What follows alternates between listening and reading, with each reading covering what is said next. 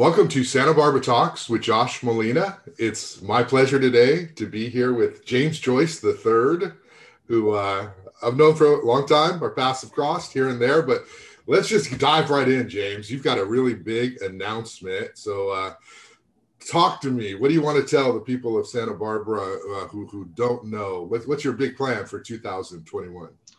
Well, for me, primarily, it's just I've amassed this set of skills of working in the district for the past 10 years, primarily all through Ventura County and Santa Barbara County, but specifically the past 8 years in Santa Barbara. And I've amassed a set of skills that can be useful for the community as we move forward. And so with that, and been having several community conversations within the community with key players, and I'm gonna put my hat in the ring to run for mayor. It's a thing that a year ago you asked me, would I ever run for office, and the answer definitely would have been no. But seeing where we are as a society, where we've progressed in a society in the past year, and knowing the skill set that I have. Putting those dots together, I think it could be something that could be useful to move the community forward. Okay, that's great. So talk to me, James, about why you. So Kathy Murillo, she's the first Latina ever elected to the Santa Barbara City Council. She has a base of progressives, Democrats who have supported her. I'm sure you supported her in the past, probably to some degree. Why do we need to dump Kathy for something new, and specifically why you? Right. Well, I think, as I mentioned, this area has kind of been riddled and plagued with some disasters, some tough times over the past several years. And, that's no fault of anybody in government at that point. But, you look for inspirational leadership to stand up to the time. And, that has not been the case with Kathy. I mean, she's, again, a nice woman. When she came around campaigning and knocked on my door, I introduced her to my neighbors. This is our mayoral candidate. And I had great hopes. And, I'm not alone with that. There's been a lot of disappointment in her tenure as mayor. She's had time to be able to show, great visionary leadership, and help point the city toward the direction that we all need to go towards. But that just hasn't happened.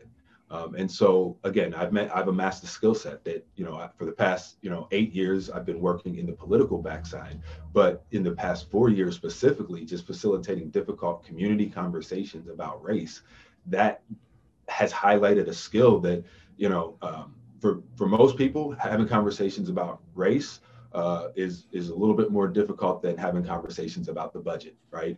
But they're both difficult conversations, and I think there's a lot of transferable skills in being able to facilitate difficult conversations and get folks from all sides of the argument to at least sit down, discuss where they're coming from, and figure out a plan forward from that.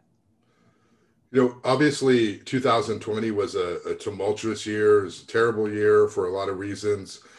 In Santa Barbara, what are the issues that relate to race and the issues that came up on a national level that you want to focus on? You have these conversations with people every day. So talk to me about Santa Barbara, what Santa Barbara's needs and issues are.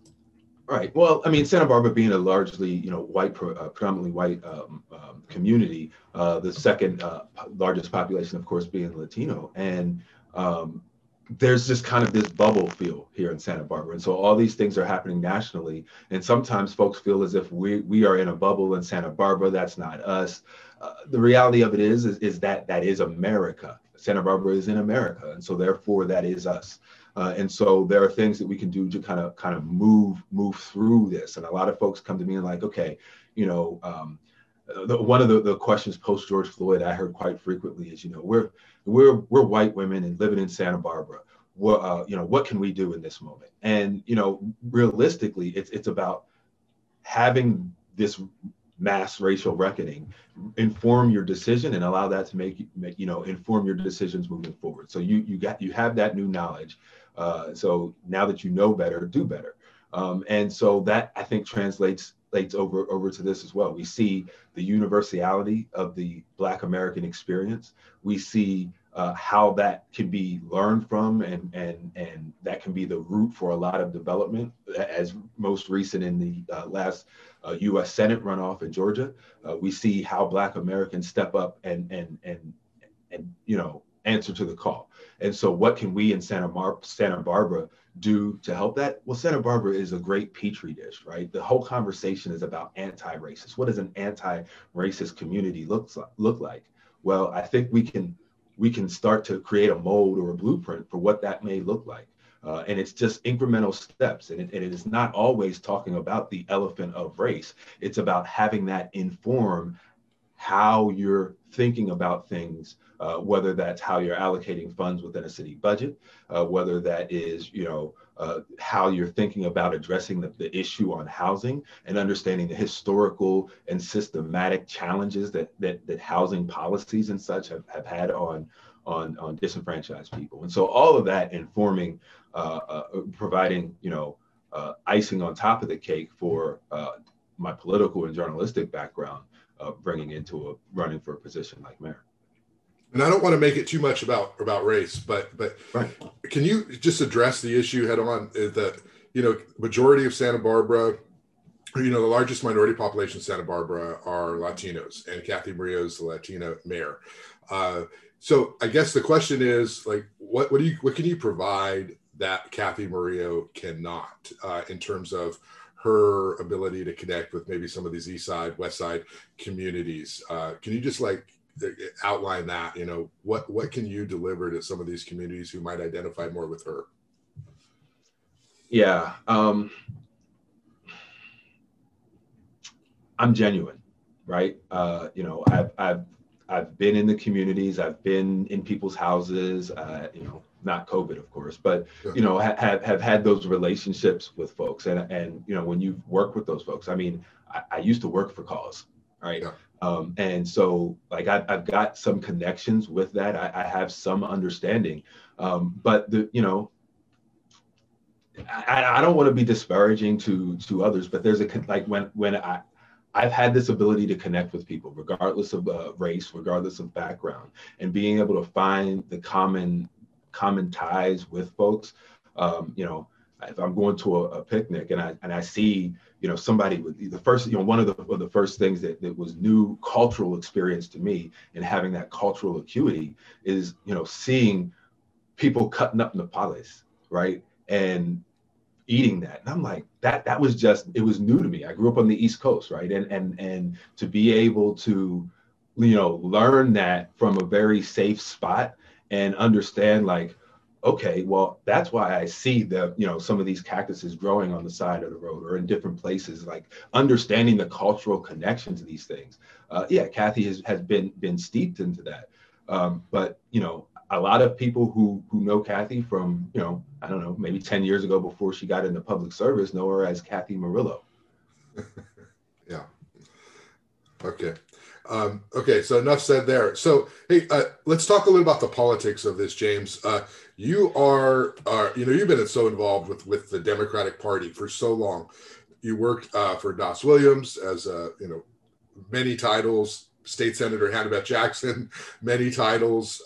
You've been doing so much work for such a long time, and the Democratic Party people are all your associates. You know them. Do you feel as though that's going to be an issue here? They're going to have to decide between their incumbent mayor, who they've endorsed. How important is it to you to get them to back your mayoral campaign? It's important, but it's not vital, right? I understand how the game is played. The democratically endorsed candidate has been Cathy.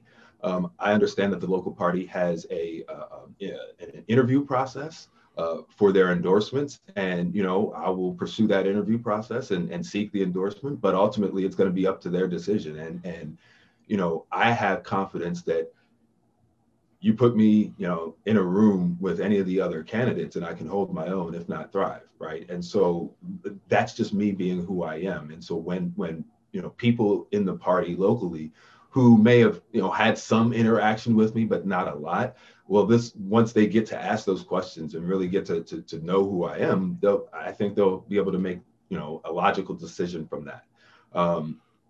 Yeah, now, I mean, yeah, I've been in the trenches with Arcel, with Hillary, all of them, right? We all were on the same staff. Uh, it's no hard feelings. I understand what it is. That machine has to operate as a machine. I would love to have that machine operating with me, but if not, I do understand. And I think that it would be mutually advantageous because what I've seen is as I've been having conversations with folks about the possibility of my mayoral campaign, there's an excitement, a real genuine excitement that I have not seen around here in the 10 years that I've done work, right? And so I think that there's something about that that could be beneficial to the party. Yes, there's been some, minor fractions within the party. I would hope that, those are in the past and we can continue to move forward with, um, the current situation. But it is what it is. I don't like to overuse that statement, but again, I know what the local party is, and I understand what their value is. And I also, you know, they're not the whole city. Yeah, yeah. Well, definitely, there's got to be a lot of excitement around you getting into the campaign. Babatunde Folayemi was the first African American member of the council, right? You would be the second. You'd be obviously the first mayor. We have a string of female mayors, so there's so much newness around the idea of you running, and there's this whole thing of fresh conversations, new perspectives, new conversations that you definitely bring to the table. So let's talk about what you've been doing. Okay, before everybody in 2020 was talking very deeply about race and race relations, you were doing Coffee with a Black Guy before that. So can we talk a little bit about the important work that you've been doing long before you were thinking about running for mayor? Sure. And my team here has been encouraging me to get better about patting myself on the back, but I'm gonna make that effort. I think what the whole platform of Coffee with the Black Guy and being the fact that I started it in July of 2016, that's just indicative of visionary leadership, right? I saw that there was a need for people to have these conversations, and I was essentially having those conversations anyway. I created the platform to help me with time management, right? Instead of calling everybody back, everybody come, let's have that conversation there. Just a little bit of time management, but it's been a teachable moment, right? When having these kind of conversations, it's authentic community building. Neighbors who live next to one another for years, if not decades, are finally talking to one another about issues that matter. Oh, not about the weather, not about, the Dodgers, but about like real issues that help us move forward as a community and society. And I think that the conversation, like that is the beginning of all solutions, right? And so, yeah, we can do it for race issues and in those conversations, a lot of times those race issues parallel with policy issues or having policy-like conversations. And I'm able to do that as well. But I just think it's the best indicator of what I'm going to do in the future is what I've done in the past. I've executed visionary leadership in the past multiple times. That's what you can expect from me to do in the future. This podcast is sponsored by Radius Commercial Real Estate. For over 40 years, Steve Golis at Radius Commercial Real Estate has served the South Coast and Tri-County markets as the undisputed leader in multifamily investment sales, amassing more than $1 billion and 13,000 units sold over the last decade alone. With acumen for market analysis and connecting investors with the right properties, Steve is the go-to among local investors looking to capitalize in this unique real estate category. For unrivaled results in the sale or purchase of your residential income assets, contact Steve Golis at Radius Commercial Real Estate at www.radiusgroup.com or 805-965-5500. Can you talk a little bit about your background? I know that you were a journalist for a while. Talk a little about what you did before you came to Santa Barbara. Sure. I'm originally a Maryland native. So born right outside of the Baltimore metro area. Once I graduated high school, I went to school at Ohio University in Southeast Ohio. That's in Athens. the Bobcats, not the Buckeyes. And so after that, I got a journalism degree there. And while I was in college, actually, I made my first trip to Santa Barbara, and that was in November of 2001. I had an internship at the Ventura County Star, and so I stayed some time out here in the area working for the Star, and definitely made a trip to Santa Barbara. Since then, I've just been reporting, right? I was an education reporter for most of my time, hopping from various cities like Marion, Indiana, Yakima, Washington, Toledo, Ohio, and then ended up out in California, transitioned over into public service when I took a friend's advice and dialed a number to a friend of hers who was running for state assembly and needed help with his campaign. And that's kind of how I got looped into this side of things. Having covered it and now kind of being behind what's covered, I think, for me, that's just kind of rounded out my perspective of the usefulness of both the media and the government entities. They're both have equal importance.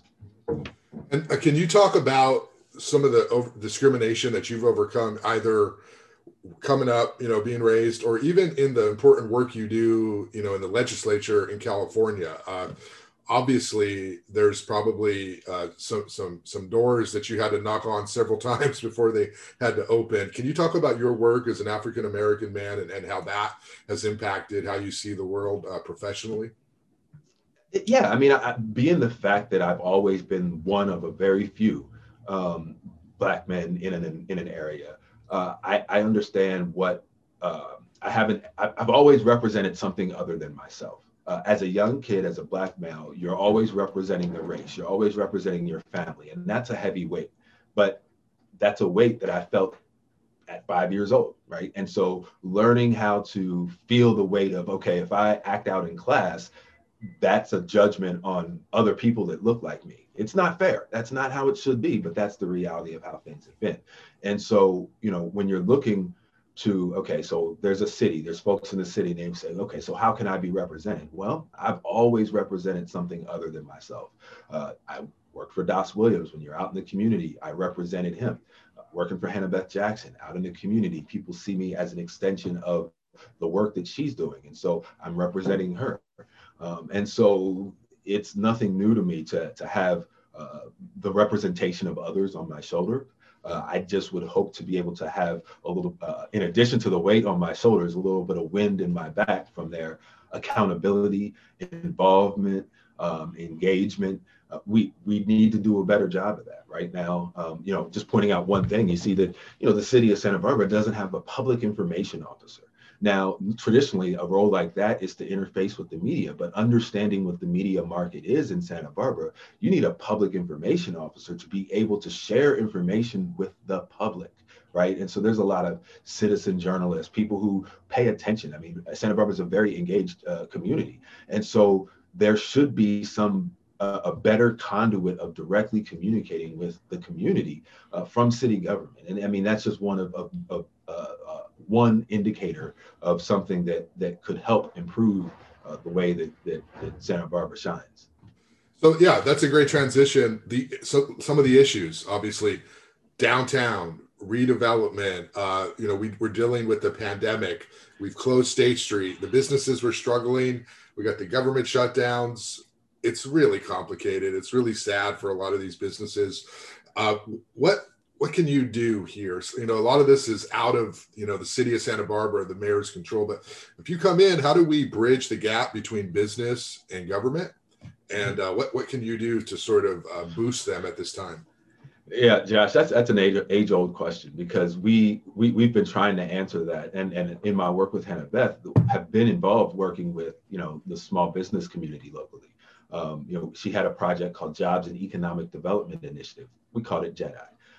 And it was working with small business owners, innovators, venture capitalists, education institutions in the area, and really getting folks, not just in Santa Barbara, but throughout the whole region, to stop working in silos and working collectively. So we've seen some success with that, like organizations like Weave. They work throughout the whole area, but they're a great benefit to help businesses. Throughout COVID, they were there to help, in addition to the SBA, to be able to help businesses navigate the loan process and navigate the ever-changing field of what operating looks like. And, you know, that all came from sitting shoulder to shoulder with these individuals, talking through and figuring out how to do things. Now, the challenge that I have is, you know, where we see, you know, State Street right now during COVID is pedestrian. We were talking about that maybe 7 years ago as we were planning and thinking and figuring out what we can do to help bolster growth on State Street.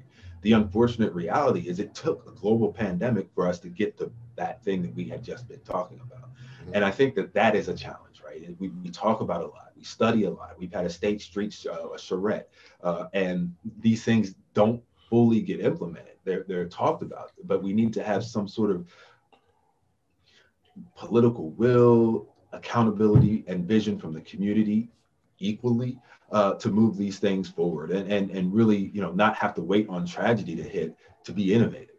We've got a lot of great innovators here in town.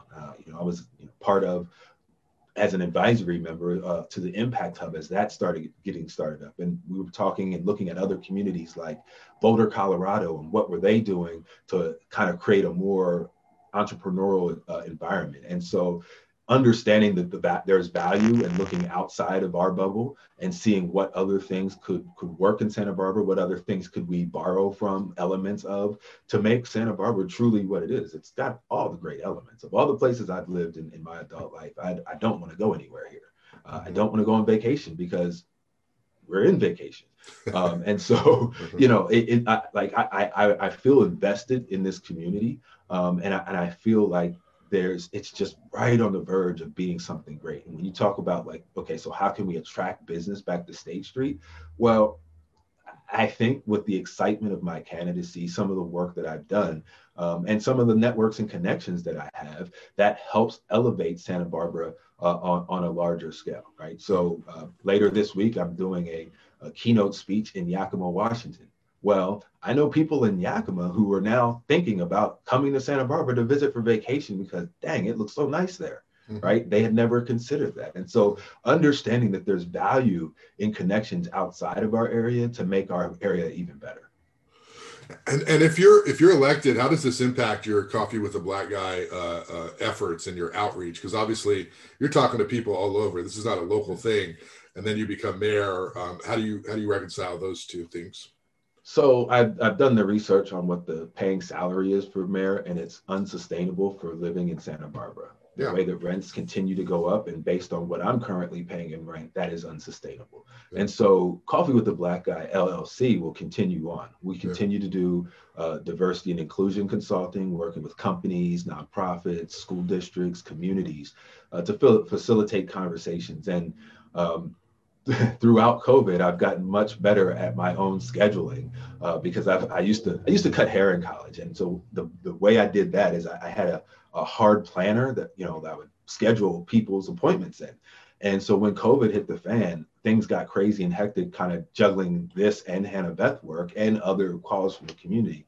I went back to that, and so that's been helping me train myself to get back into be better at my own scheduling and say, okay, so we know what the demands of the mayor are. There's definitely like Tuesdays I can't work for Coffee with the Black Guy, but while other things are happening, I'm able to I envision that I'll be able to balance the work. Okay.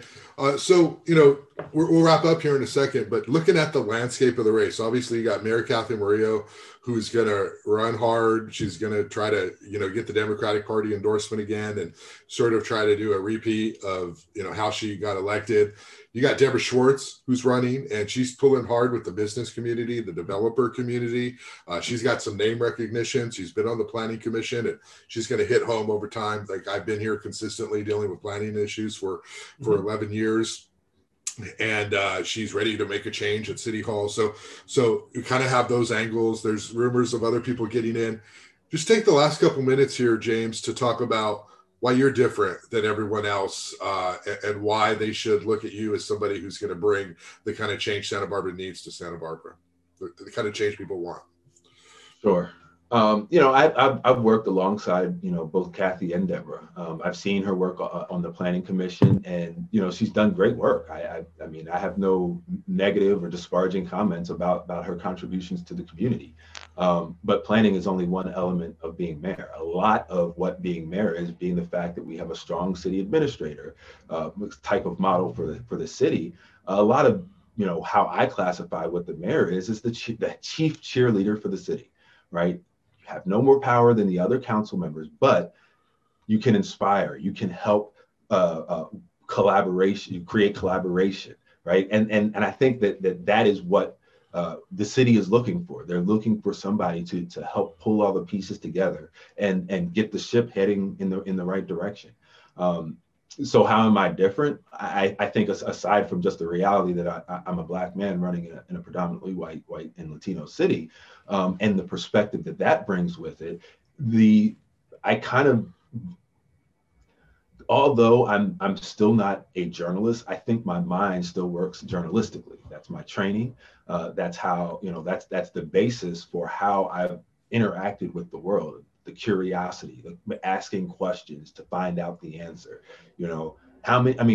As a newspaper reporter, a daily newspaper reporter, every day you've got to recreate your core product. So in the morning you go out, you're given or create a story idea that I may or may not know anything about. I have to go get smart on it, ask all the right questions, do all the right research. By the end of the day, synthesize all that, write it in an 8th grade reading level, and have no mistakes. That's not an easy task. However, that's something that it's kind of like a training camp to be able to do that on a larger level. And instead of just regurgitating and telling the story, thinking about innovative ways to offer solutions or recommend that two people talk to one another and they come up with the solution. Sometimes it's as simple as that. Are you saying, James, journalists should run the world? Is that what I hear you saying? Well, realistically, if you look at it,